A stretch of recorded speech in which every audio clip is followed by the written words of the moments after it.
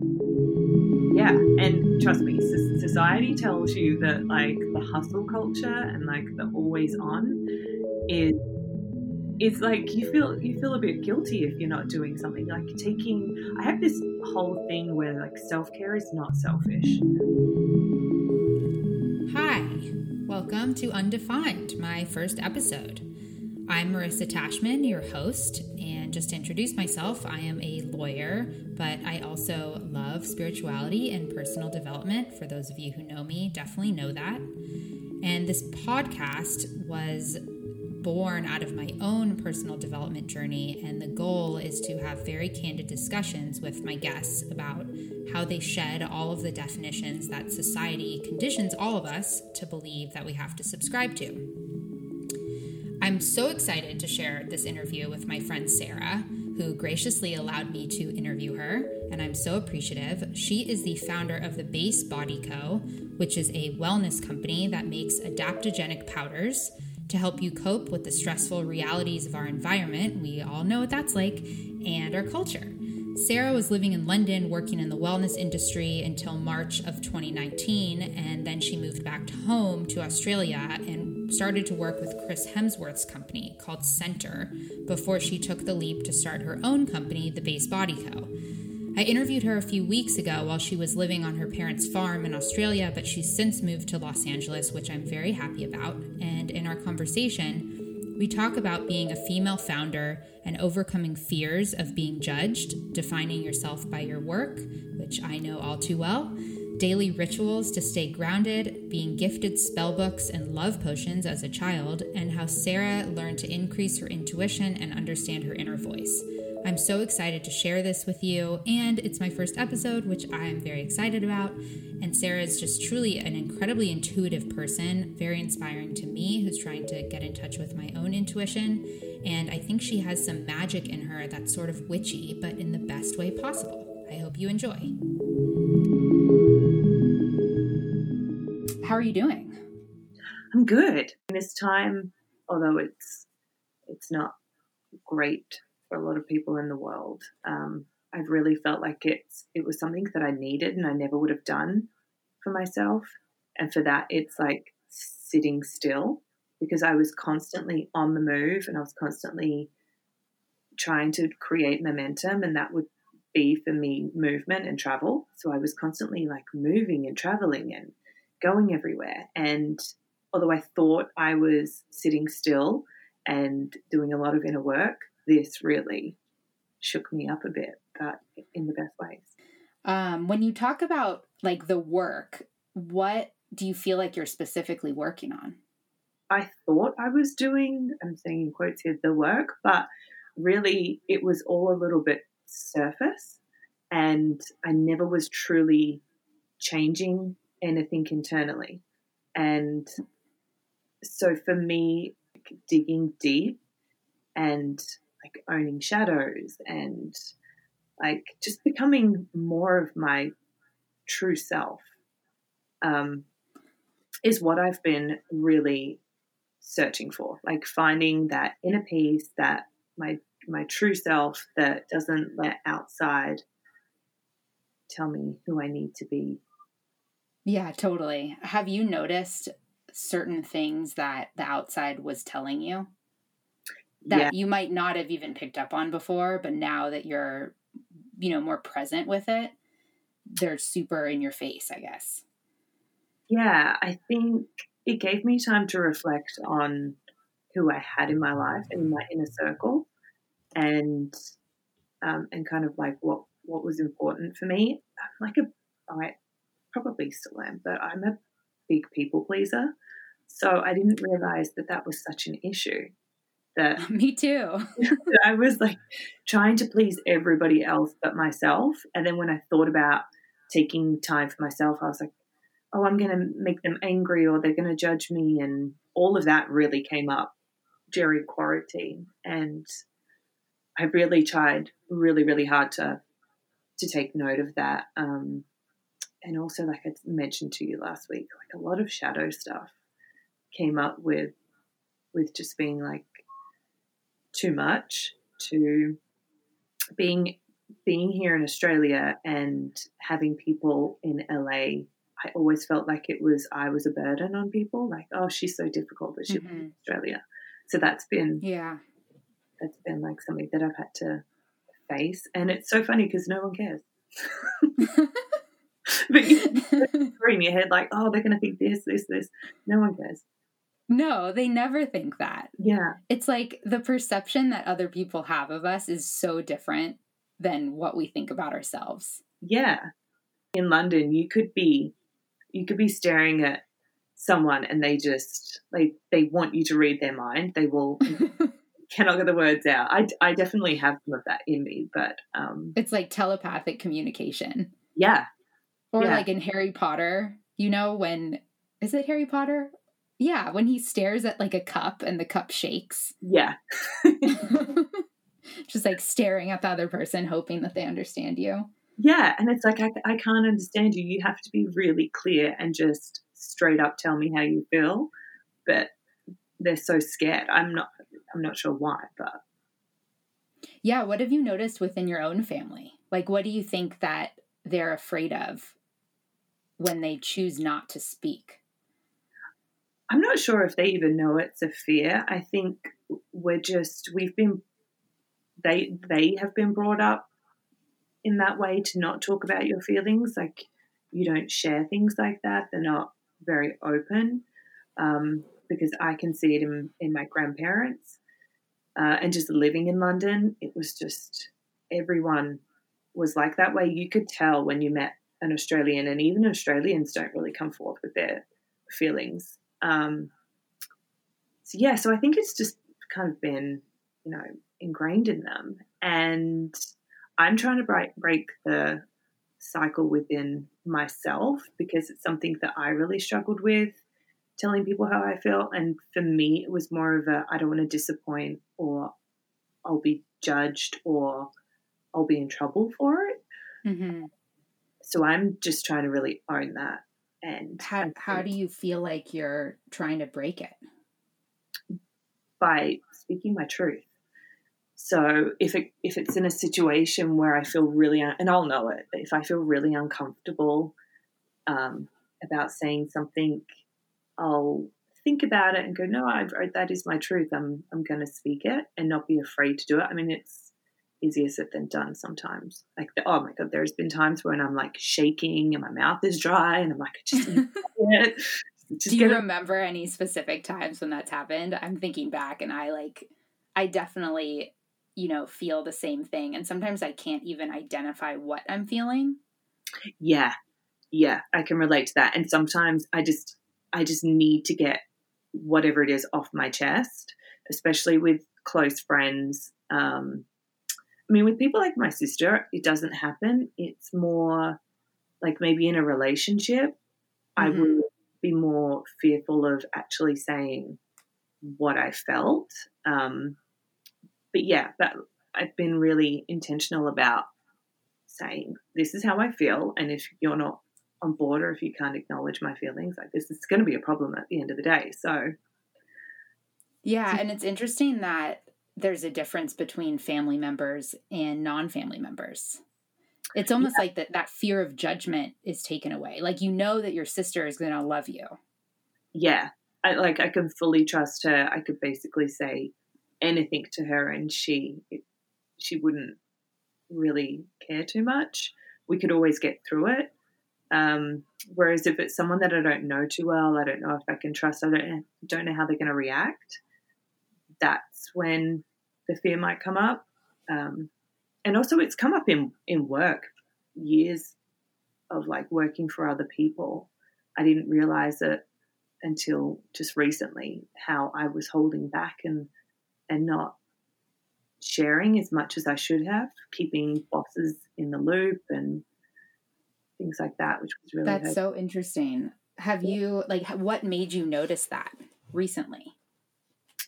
I was talking to a relatively new friend and I wanted to say something in particular, and I was like, oh, I don't know how they're going to react to it.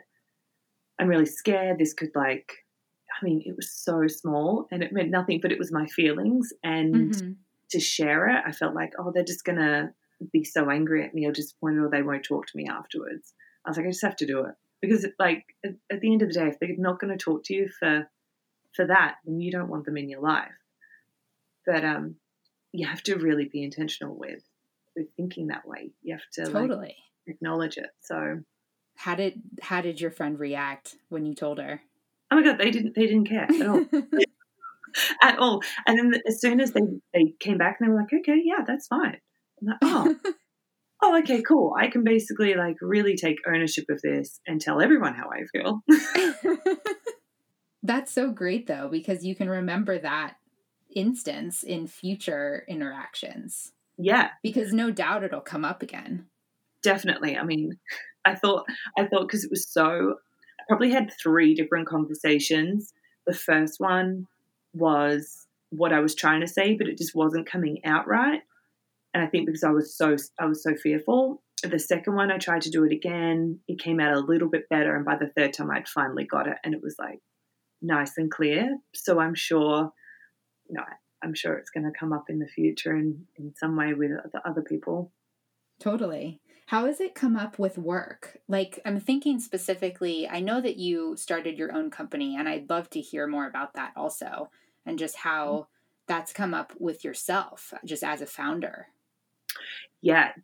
Early days, this came up quite a bit because opportunities would come at me, and I was so excited to have an opportunity, but I didn't really think about the benefit of the company. It was more personal. It was like, oh my God, if I say no to this, like nothing's going to come back up from them. I don't want to offend them. So yeah, this would come up a lot, and I would avoid emails. I would like, I'll put that to the side. I wouldn't intentionally do it, but I could tell subconsciously I was avoiding it, and I'd do anything but reply to that email. And because you were worried about the other person's reaction to your response. Yeah. Yep. And now I know that feeling that comes up when I'm avoiding it. So I really I go for it and reply and think about the benefit of the company, not me. Because when you start a company, it's just you. And I think it's so personal, and you take it so personally. So it feels like a rejection on yourself, or it feels, but really in reality, it's a business. You're running a business at the end of the day, and you want it to succeed and you want it to make money. So I switched my mindset to be less attached to it. That was one of the other things I wanted to talk to you about, is just how, like, defining yourself by your work. And I've done this even though I don't own and I haven't started a company, but it's, I'm a lawyer, and I say, like, I am, rather than, I don't know what the alternative would be, rather than I practice law or something. It's like something that defines me. So I'd love to hear just how you separated that, because I know it's even harder when you have your own company.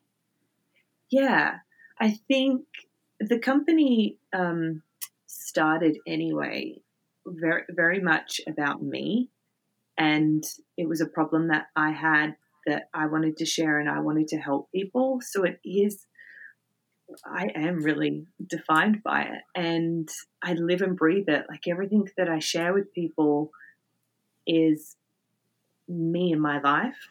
I think as the company grows and maybe more people come on board, and it becomes a little bit more of a company than a just me kind of running it with a couple of other people, it's still a company. Yeah, it might be very different, but right now, just because I'm so close to it and I'm doing majority of the work, it is very much me in my life. But I don't mind it. I mean, like I said, I started the company for my problem and wanting to share it, so I don't mind that. What motivated you to start it? And can you just describe just what it is? I know what it is, but I know that everybody listening doesn't know what it is, and I think it's awesome. Thank you. So it's a wellness company, and we have wellness powders. The first one that we launched is Super Zen. The second one that's coming out very soon, which I could probably talk about now, is an inner beauty product. And I started the company. I actually started the concept of the brand, oh my God, like 7 years ago. I was looking back at an old sort of like plan that I had written out, a business plan, and it really isn't too dissimilar from back in 2016 when I was like writing out my dream about what this brand would look like and feel wow. like. And yeah, but the product, I had no idea what product I would be creating. And right. so I would create mood boards, and I would be like, this is what the company is going to stand for and this is what it's going to do. But I just didn't know the product and how the two could come together.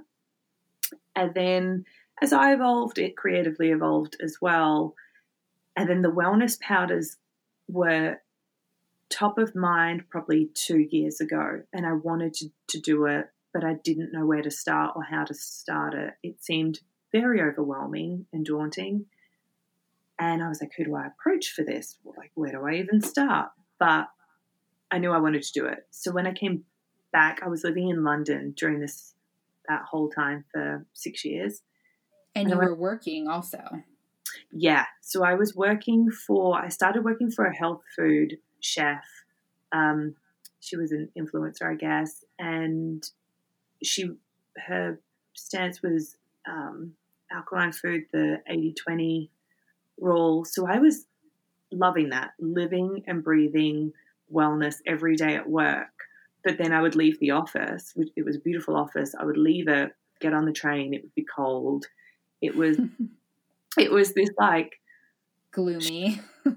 It was this strange world that I was living in where I was like trying to find balance with full velocity and the full life that I was living in London with the going to the pub, which is just so normal, and trying to like still keep that bit of Australia that I had inside of me, which was being at the beach all the time and the sunshine, so similar to California.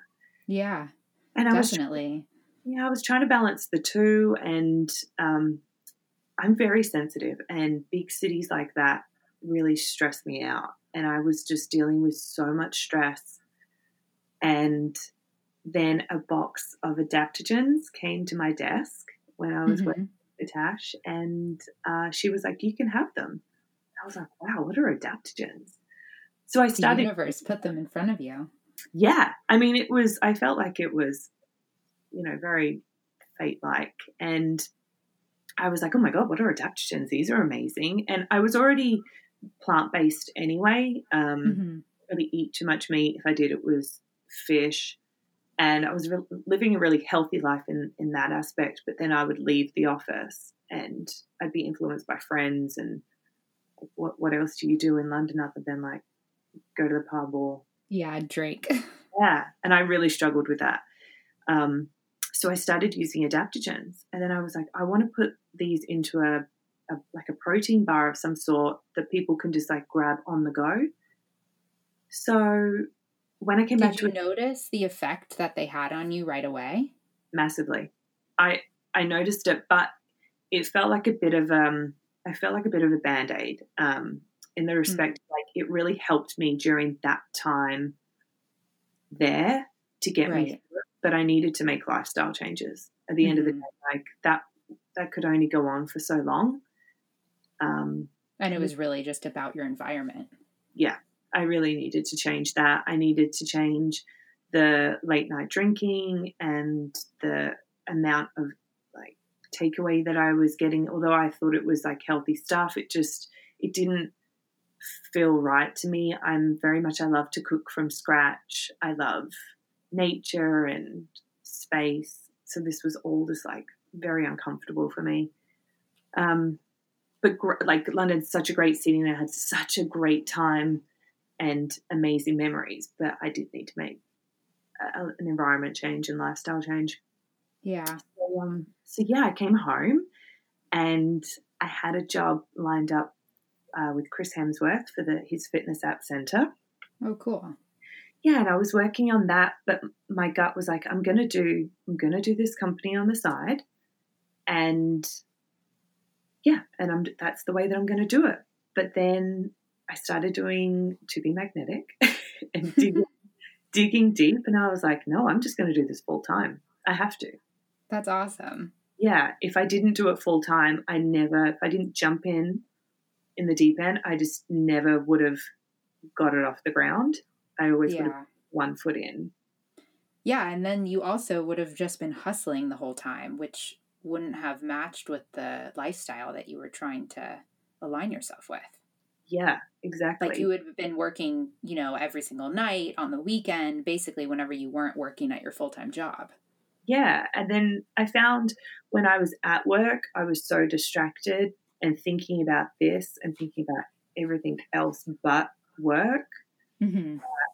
I needed to do it, not just for myself, just for them. It wasn't fair on them that I was not invested in growing such an incredible brand for them. It was, my mind was just always on this business and what it was going to be. And then it all just, as soon as I decided I'm leaving, it all just aligned for me. The product came together. I was meeting the right people. I had to, No, go ahead. So I had to make some sacrifices, but I think they're different to the sacrifices that you think society tells you that you need to make. Right. As an entrepreneur, which is like working the 16-hour night days and long nights. It was more that I couldn't see friends as much. Instead of going out and having cocktails with girls, it would be like I'm at home, working. And then, eventually I had to make a decision to come and stay with my family while then trying to line up with LA. Have living with your parents brought up other things too? Yeah, I mean, we've spoken about this all the time, but yeah, definitely. Because the last time that I was here was when I was 18, 19, and then I moved away. So I haven't had to live at home. And it's funny because it was such a I had such shame around it. Like, oh my God, I'm in my 30s and I live with my parents at the moment.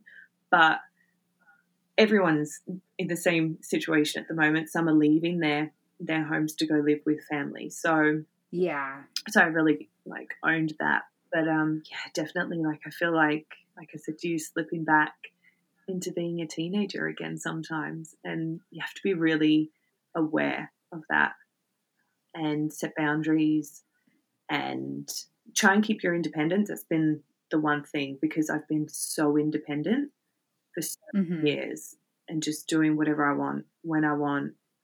I now have to, I have to tell people where I'm going, what I'm doing. Right. I know that's been hard for me too. And then obviously being in quarantine adds another layer because we can't really go anywhere. Yeah. So you're at home all the time. Right. Yeah. It's interesting doing some of this shadow work at the home that you grow up in. Like right now I'm working through the book, The Dark Side of Light Chasers. Same. Which, are you? Yeah. So I'm up to chapter 4. And one thing that was really interesting is paying attention to things that trigger me or trigger me or bother me, however you want to say it, and realizing that those are all just a projection of something within myself that I've suppressed. And I've been keeping a list on my phone of different things, and some are just really tiny things that happen. But I feel like it's like new things have come up, and I've been trying to be very, very intentional about noticing when things bother me and then trying to identify the specific characteristic, if that makes sense. Yeah.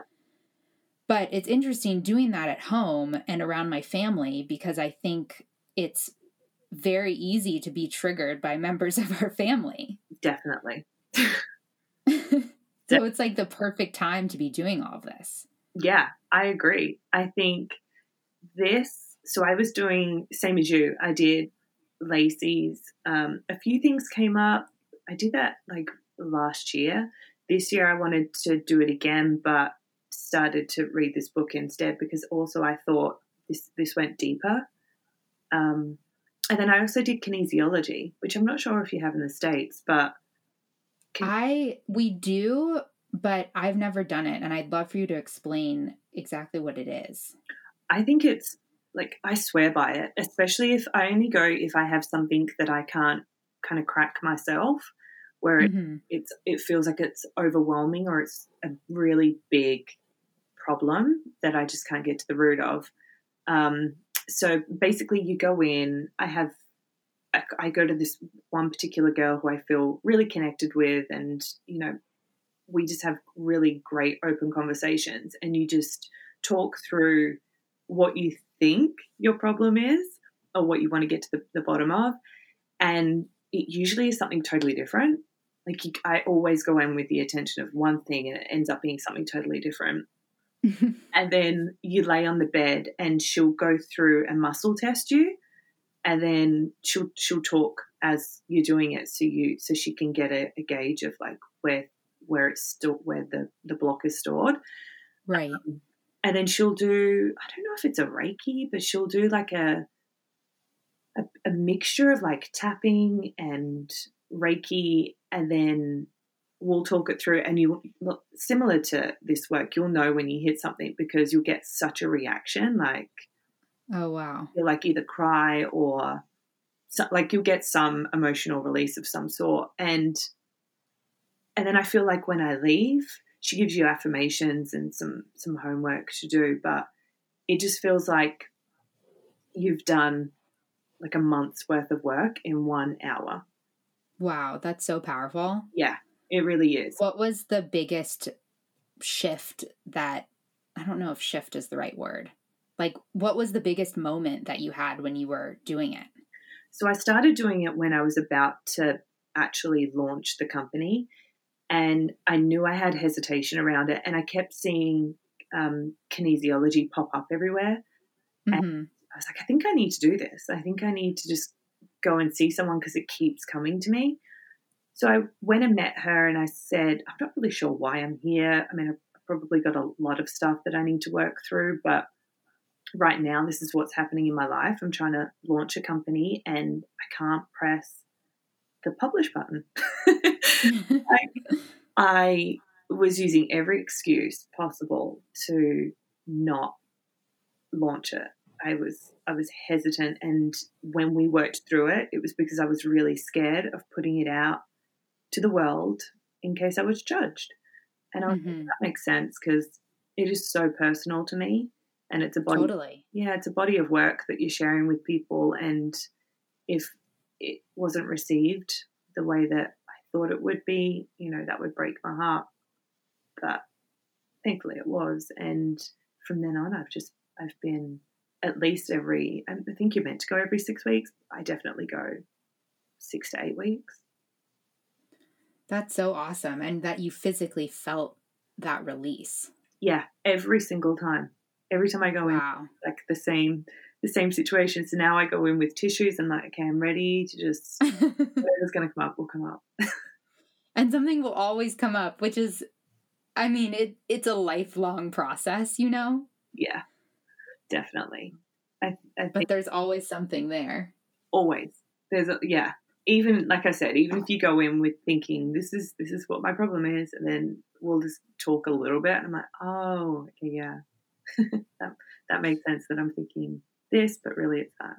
It's so easy to not listen to have that disconnect. I tend to get really heady and think things, and every time I go into one of those sessions, she says every single time, like, you need to ground yourself to get. Does she do an exercise with you to ground yourself? Yeah, and then she gives me tools as well and says, like, go in nature, go barefoot, listening to a grounding meditation, or have a bath with bath salts. I try and do these things when I know that I'm getting too in my head and I need to listen to my body more, because it's so, like, you get that gut feeling and you're like, oh, I think I'm feeling this, and you just don't know. And I think the grounding meditations or just a grounding exercise really helps What to tune. What do you do when you're in a moment and you're feeling like you need to ground yourself, but you can't do a meditation or take a bath or walk in nature? Like you're in a meeting and you feel like you need to ground yourself. What would you do in that moment? Yeah, that's interesting. That's what I struggle with the most. Yeah. I mean, thankfully haven't really been in those situations, but I can imagine in law that would be there'd be moments when you're triggered, and yeah, I would probably just try and take a moment, let someone else. It depends on the situation, but I would probably let someone else take the lead for a minute and just breathe and visualize. You know how they tell you to visualize the energy going gold light going from your head through to your feet into the ground. Totally. I try and do that and just breathe, because I used to, prior to all of this kind of inner work stuff, I used to get anxiety. Like I'd have panic attacks when I was younger. Mm-hmm. And it was weird. I would have panic attacks if I was told to take pharmaceutical drugs. Like if I had to take, oh wow, yeah, I didn't want to put it in my body. I would, like antibiotics or anything like that. Anything. I, for some reason, thought I had a really bad reaction when I was a baby, and I thought, and then as I was in my teens as well, I thought I would have an out of body. I wouldn't be able to control myself. Oh wow. So whenever I would be told to take something, I mean, even down to like paracetamol, I would freak out. So I would. What is that? It's like what would it be in America? Like penicillin? No, more like a Tylenol. Oh, like Tylenol or Advil? Yeah, Advil. Okay. Yeah, so I would freak out, and I remember one time I was like crying because I just didn't want to take it, and my boyfriend at the time was like, "What's wrong with you?" I was like, "I just don't want to take it. I just don't want to put it in my body." So I would do breathing. So I would like box breathe, or just like hold my breath and count to 6 and then release. And then it would just like get you back, especially when you're in those like really bad panic attacks. Yeah, definitely. I've experienced that also. Yeah. What would you do when you were younger? Like, I guess a better question is, when did you realize that breathing helped? Because I'm sure that when you were 7 years old, you weren't like, oh, let me do a breathing exercise. No, do you know, I have so many crazy stories that like I would, so when I was younger and I would have reactions to things like, I mean, I have this crazy story where I was with a group of friends. We were on a boat on the coast of between Costa Rica and Panama, and I took seasick tablets and had a really, really bad reaction when my tongue. Oh, wow. Your tongue what? My tongue swelled up. So oh, wow. Could you breathe? I could breathe, and I don't know, intuitively I knew it was going to go away, and it wasn't as bad as I thought it was, but like I was freaking out. How old were you? 19. Oh, wow. So my mind was like, oh my God, I need my parents. But I was like, it's okay. I'm in the middle of nowhere. Like I'm in the ocean. I just need to like get through it. And intuitively, I listened to music to take my mind off of it. No one told me how to do that. I just was like, that will distract me. That will take my mind off of what's happening until this passes, and all will be well. But on land, I would take myself off to the doctor, and then the doctor one time was like, okay, you need to do breathing whenever this comes up, because you're not actually in any harm. You're just, your mind is telling you that you are, and if you just do these breathing exercises, you'll be better. I noticed that on your website you have links to playlists. Yes, I'm so big on calming music. How do you use it today, or just generally, in your life today? Yeah, so I think I've always, ever since I was a kid, really been into music, and I think like there obviously there is a massive link to like they have sound therapy and that kind of thing, and I just don't think it's utilized enough. Where there is like great there is a meditation app, I think it's called Wave, which is really good, where they have like modern music. Oh, cool. Yeah, and they do like a whole experience. It's called like a meditation experience. But I like to use it for, instead of the traditional meditation type music that you would get or guided meditations, I sometimes just like to listen to like chilled out, calming music. And for me, I'll do it when I'm going for a walk in nature, and that's kind of my meditation in a way, to just like slip into like a theta state. Right. Yeah. I love that. And I love how you've felt comfortable to view that as a meditation, because I think nowadays we're fed this narrative that meditation equates to, you know, sitting cross-legged with your hands on your knees, like focusing on your breath or whatever it is. Yeah. But there's so many different forms of it. Absolutely. And I think listening to people say, I can't meditate, I have spoken to numerous people where they're like, I just can't meditate. I can't switch my brain off. And I don't mind meditation in that way, where you're laying there and you listen to the music and you do like a visualization or whatever. But for me, I would do this. I would go for the walk in nature with my music, and I was like, well, if I'm doing it, other people would benefit from this. And even if just 5 people benefit from it, it's worth putting out there. Totally. I love it. I'm going to try it. Oh, good. You've talked so much about different moments in your life where you've been so intentional about listening to your own inner voice. How did you learn what that inner voice even sounded like? For me, it has always been a gut feeling. It's like a gut feeling where it's a knowing. And I think everyone has a different way of listening to themselves. But yeah, for me, that has always been the way ever since I was a kid.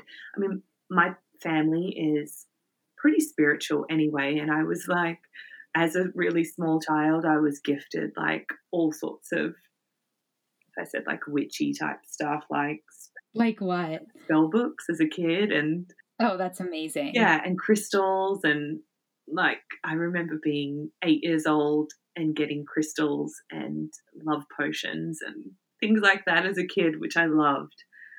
Yeah, that's so cool. What did your parents do that made them so open to that? My mum is actually quite bohemian. She's like free-spirited. She's always like, I'm so much like her in that way. She's always traveled. She's lived a million different lives. And she definitely influenced that. She was always the one, pushing for it. We would go into stores that would have incense and crystals and all of that kind of stuff, and like angel cards and like spirits, and she fully embraced that. So it made it like just so comfortable for us to embrace it too, me and my sisters. So it just so cool. Yeah, we just grew up in a house where that was very normal. Has your dad embraced it too? Yeah, I think my dad is like, yeah, sure. There's a ghost in the other room, whatever. But Mum would tell us ghost stories from back in London when we were kids, and it just made it so normal that if there was like a feeling in the house or like you felt like something like a spirit was there, it was so normal to talk about that stuff. Were you ever afraid of it? Never. And I'm still not afraid of it. My sister is definitely like way more connected to that sort of thing. Like she'll have dreams, she'll have visions, and she doesn't like it. She'll like, oh, she doesn't like it. No, yeah, she protects herself. She's like, I don't want that. I don't want to be talking to anyone. Interesting. Yeah. But I wonder why. I think it's too much. She's really, really sensitive, and Yeah. it's too much for her. So, whereas I'm quite strong, and not a lot tends to scare me in that respect. So I embrace it. I'm like, sure. What does this person want to communicate to me? Or have you felt like you have connected to spirits before? so the room that I stay in at my parents' house for years we thought was haunted, and any single person, even if you weren't really like spiritual or believed in the afterlife, would go into that room and be like, such a weird feeling in that room. Oh, wow. Yeah. And then when I came back, I remember I was listening to some meditation music without earphones in. And I just had this like overwhelming feeling of turn the music off. It was just like not a nice feeling. It was turn that off, whatever it is, turn it off. And I turned it off, and I was like, something just doesn't feel right in this room, and I didn't like it. So we did a full sage clearing of it. Oh, wow. We did it about 3 times, and then by that 3rd time it felt like a nice calming space to be in, and now I just don't sense it. But yeah, there was a time there. Yeah, I wonder, I don't even know if this is possible to describe what that feeling was. It just feels like a presence. Like it's like when you're in a room with someone, you can tell they're behind you, even if you haven't, or they're coming into the room and you just haven't seen them. Right. That's the kind of feeling. You walk into a room and you can just feel like something is in there. It's like energy. Like, do you know what I mean? I love that analogy. And I never have even thought about it like that. Yeah, because I think I've been in situations where I can just sense someone's coming up behind me. Again, definitely. Yeah. So yeah, totally. That's such a great way to illustrate it. Yeah, that's what it feels like. I'm thankful that it's not there anymore. The saging worked finally. Yeah. So how have you taken that and then learned how to tune into your own inner voice? Yeah, sorry, that's what we were talking about. So I've always just kind of like been in tune with like angels and, spoken to psychics and all of that. I've been very, very spiritual. And when I first decided to move overseas, I was 18, and I remember thinking like, this is a really big jump. This is kind of scary. I was going with a boyfriend at the time, so I did feel really safe and it was going to be fun and what an adventure, but I just had this pull inside of me and it was like, just do it. And it's been the same knowing in that's the time that I can like truly remember feeling like I heard it. And then every time after that, when I've gone to make a decision, it's that same feeling. So I know it's never steered me wrong in the past. That's the good feeling. That's the good gut feeling. Have you ever felt that feeling and not listened to it? Yeah, but then it always comes back up. So I could push it down and just and put it to the side, but it'll come back up months later. And then when it's just so strong with me that I know I need to do it. Yeah. What was your most recent experience with that? The going to LA situation last year. I'd always, since I was 16, wanted to live in LA. I can't even explain why, but that's where I wanted to be. Yeah, I'd love to know why. Same. But I had a pull there. I'm so happy there. I feel like I'm really in tune with myself when I'm there, and just being there by myself, I'm so happy. And I think if you can be there by yourself that happy, then imagine what it would be like. Totally. Life there. And yeah, and I wanted to do that. And for years I would go and visit and I was like, I just don't know how I'm going to live there. And last year when I started the company around about the same time, I was like, I'm just going to go over for a few months and see how I can get this started, because this is something I really want to do. And I was umming and ahhing about it. I was like, do I go? Don't I go? I don't know. I was asking everyone but myself. And then, of course. Yeah. And then I sat with myself and really tried to get clarity on it a few times. And I was like, yeah, every time I get such a good feeling to jump off the cliff. So I did. And then you did. And then I did. And now you're going to be back soon. Yeah. Have you ever felt like you've neglected the inner voice out of fear of disappointing somebody else? Yeah, but I think it hasn't been such a big situation like moving somewhere. It's right. more of my gut feels like I shouldn't go out tonight, or I shouldn't go and meet them, but I do because I don't want to let them down, or I shouldn't say a certain thing, but my truth is like, you really should be telling them how you feel. Right. How do you use this in dating? Asking for a friend. Like listening to, like, do you mean in the respect of you just don't? Yeah, like listening to your inner voice or whatever you want to call it. When you have a feeling that something either is right or not right, or that you should say something or not say something, but then at the same time you're worried about being liked or being loved, being desired, all of those things that our ego wants. Oh yeah. I mean, for years, I think, like, this is Lacey stuff, like tapping on the test, right? It's, do you jump into the fire of the things that because you want to be liked and desired, and like you want it to work out, but maybe your gut's telling you this isn't right. You're not necessarily being treated the way you should be, or this isn't the right fit for you, but we keep going anyway. Right. I think as I've gotten older, I've gotten more in tune with what I want and goals, and anyone that comes in, I'm just so content with myself that anyone that comes in that isn't perfect for me, I pretty early on let them go.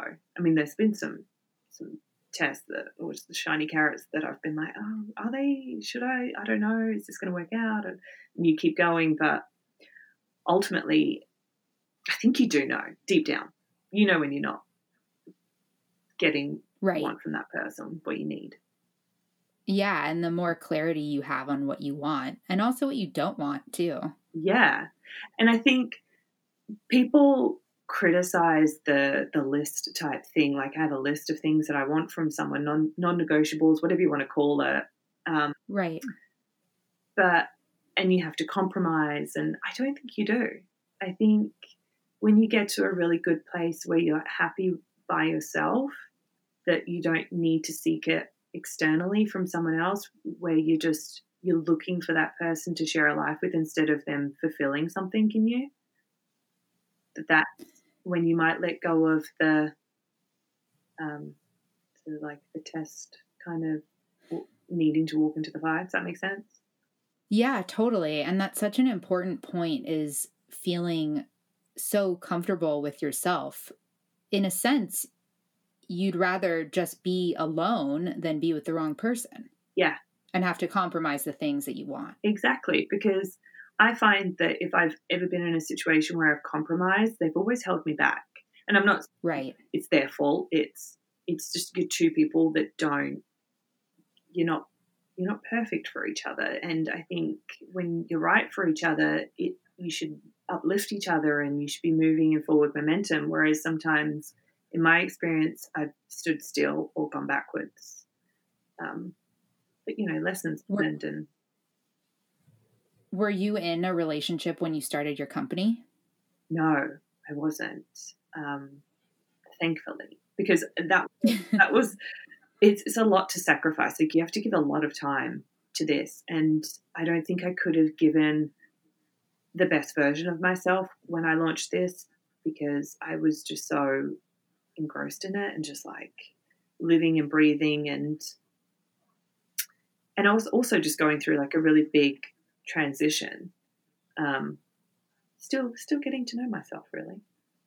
Yeah, totally. And that's a lifelong process, as you know. Yeah. Forever.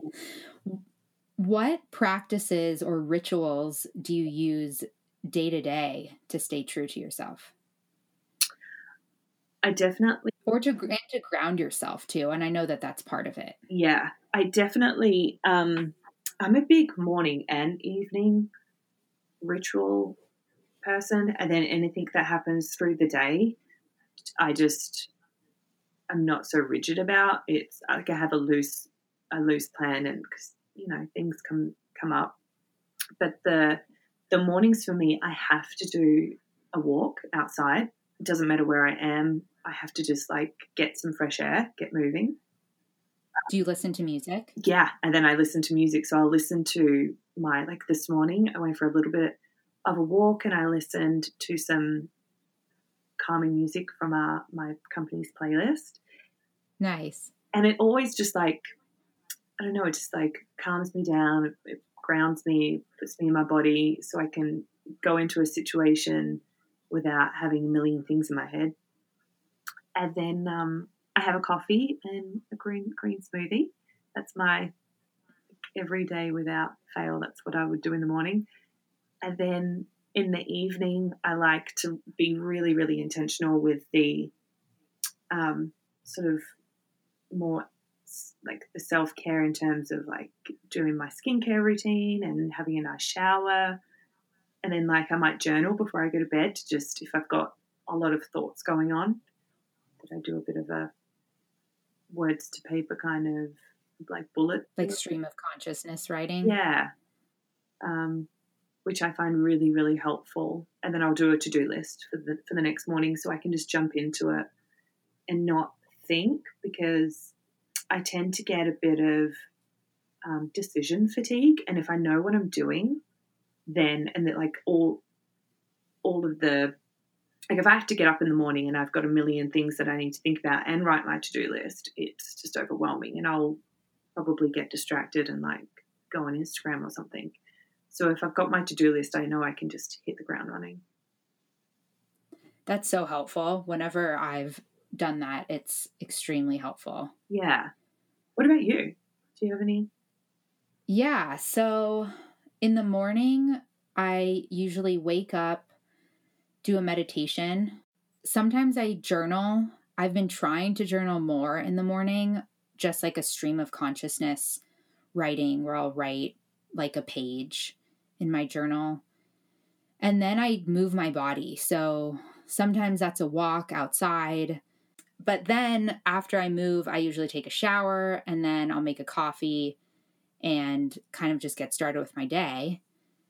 And then in the evening, I have my skincare routine, which I religiously do and have done for years. It's like so calming.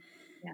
I usually have a cup of tea and I read before bed. Yeah. God, I wish I could read before bed. I have a couple of books on my nightstand that I don't get to, because I think I don't know, I'm more of a listener. I prefer to like listen like a Audible or something as opposed to actually. I do that when I'm driving. I love that. I do that. Yeah, Audible or podcast. It's so great. Yeah. And sometimes when I'm walking. Yeah, same. I like to make use of my, what you would call in between time, like the driving or the traveling. I love to like make use of that and be productive. Totally. On that point, I've been struggling with like unproductive time because I feel like I need more unproductive time in my life where I'm not trying to be productive. Yeah. It's so hard. It is, because I think as someone, as a lawyer, you probably are quite ambitious and you feel like you probably need to be doing something all the time. Right. And you too, as a business owner. Yeah. And trust me, society tells you that like the hustle culture and like the always on is, oh my God, it's like you feel a bit guilty if you're not doing something. Like I have this whole thing where like self-care is not selfish. It is, if you can just take the time to do whatever feels good for you, whether that's like watching Netflix or reading a book or having that downtime, you will feel so much better and you'll be far more productive in doing the work or projects or whatever it is that you're doing. Right. You'll be able to fully show up. Yeah.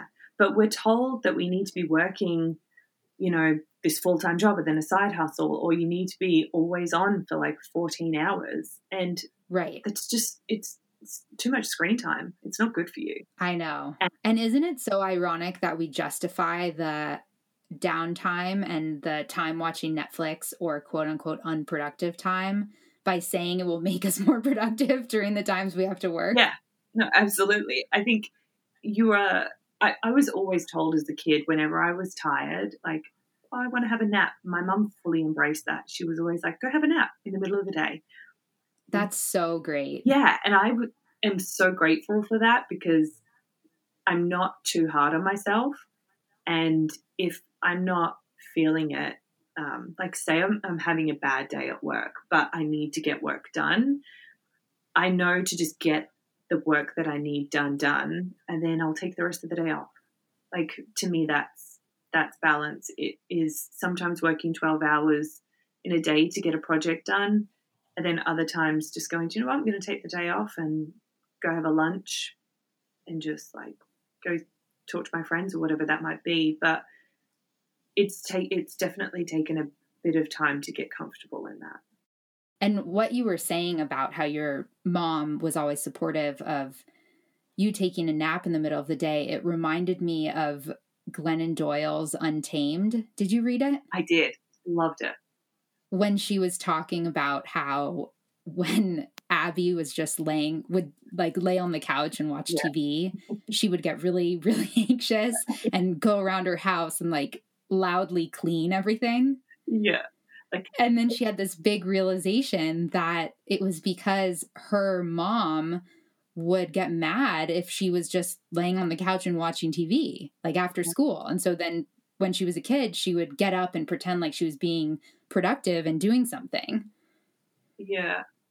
So it's such a good book. It's so good.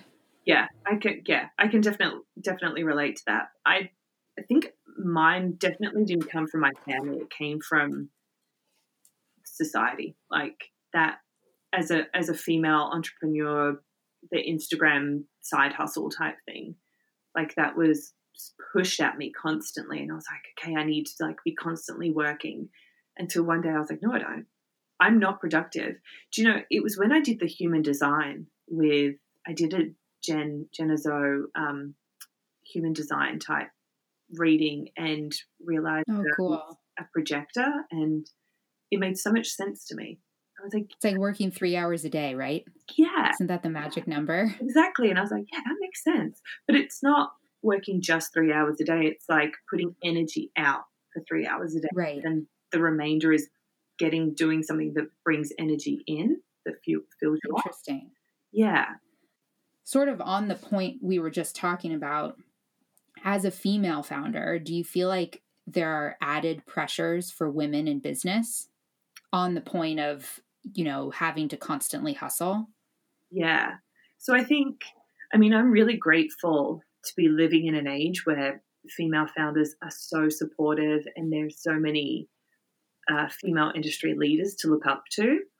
I think where I found it most challenging was finding a support network and mentor, because there is this like, the 4-hour work week and right. Tim Ferriss and all of those. Was that Tim Ferriss? Yeah. Yeah, all of those kinds of things that are pushed at you as an entrepreneur, but there was nothing specific for females that really resonated with me. And I wasn't so aggressive like they were, the more male focused entrepreneur, like networking, totally, or things like that. And I was like, I can't relate to that. I'm not that masculine, go get 'em, especially as a projector. I'm like, I'm not just going to go and approach a bunch of people for sales. Like, it just doesn't feel right to me.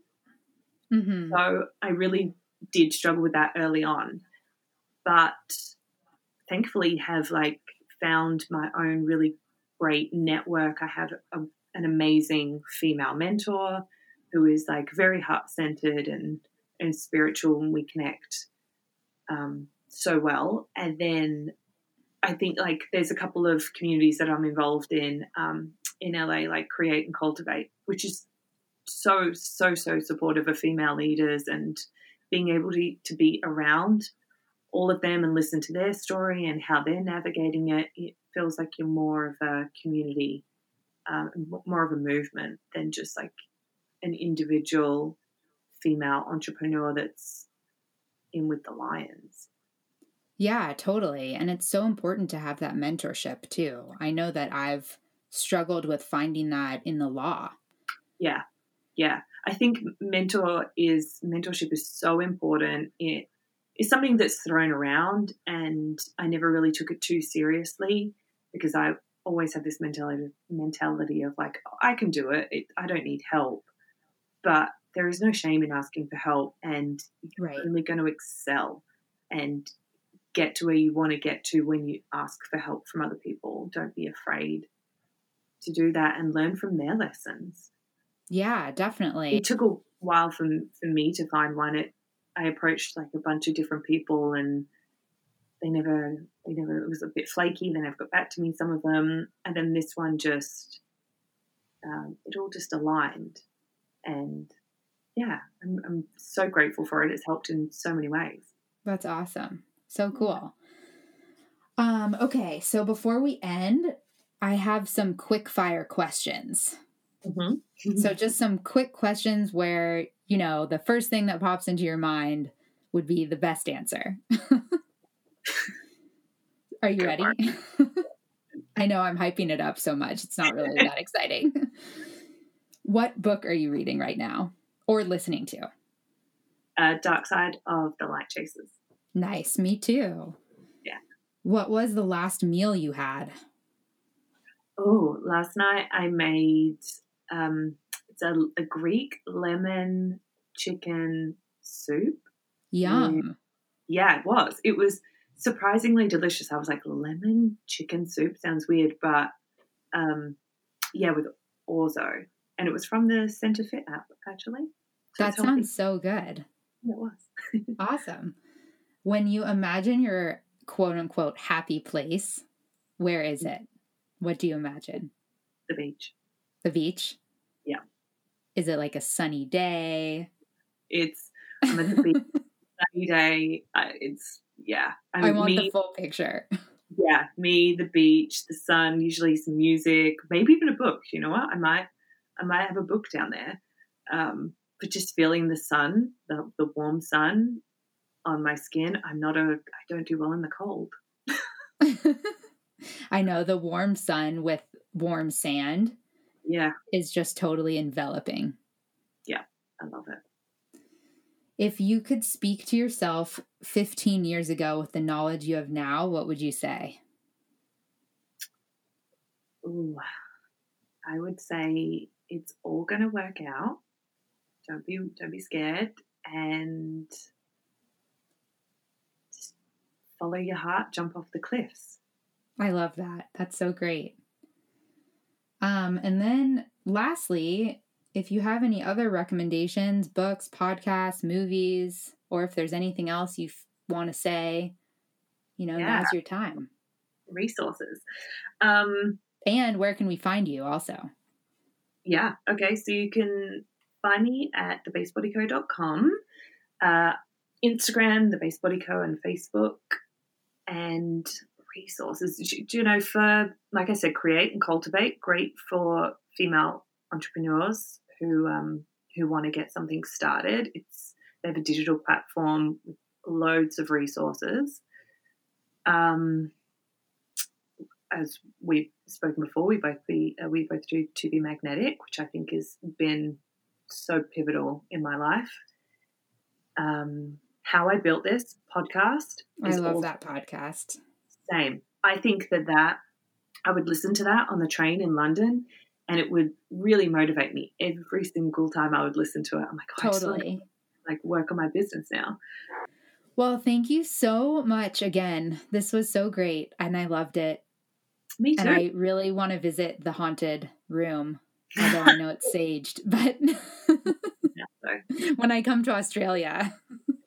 Yeah, and I mean, we've touched on the kangaroo thing. We have a kangaroo sanctuary not too far. Oh, I love kangaroos, as you know. I know. I'm so happy I was able to share that conversation with you all. Sarah and I have only known each other for about 6 months, but she's so open and easy to talk to. I sort of feel like she has a sixth sense, like in a witchy nature, which feels super powerful, at least to me, in our conversation. I also want to thank Spencer Stewart for creating the beautiful atmospheric music for this podcast, and Maytav Coder for setting all of that up. And to everyone listening, to hear all of the latest podcast updates, subscribe to the podcast or just go to undefinedpodcast.com. And I think I'll be coming out with an episode every couple of weeks. It also is super helpful if you reviewed the podcast on iTunes. I would really appreciate that. And thank you all so much for listening. You'll hear from me soon.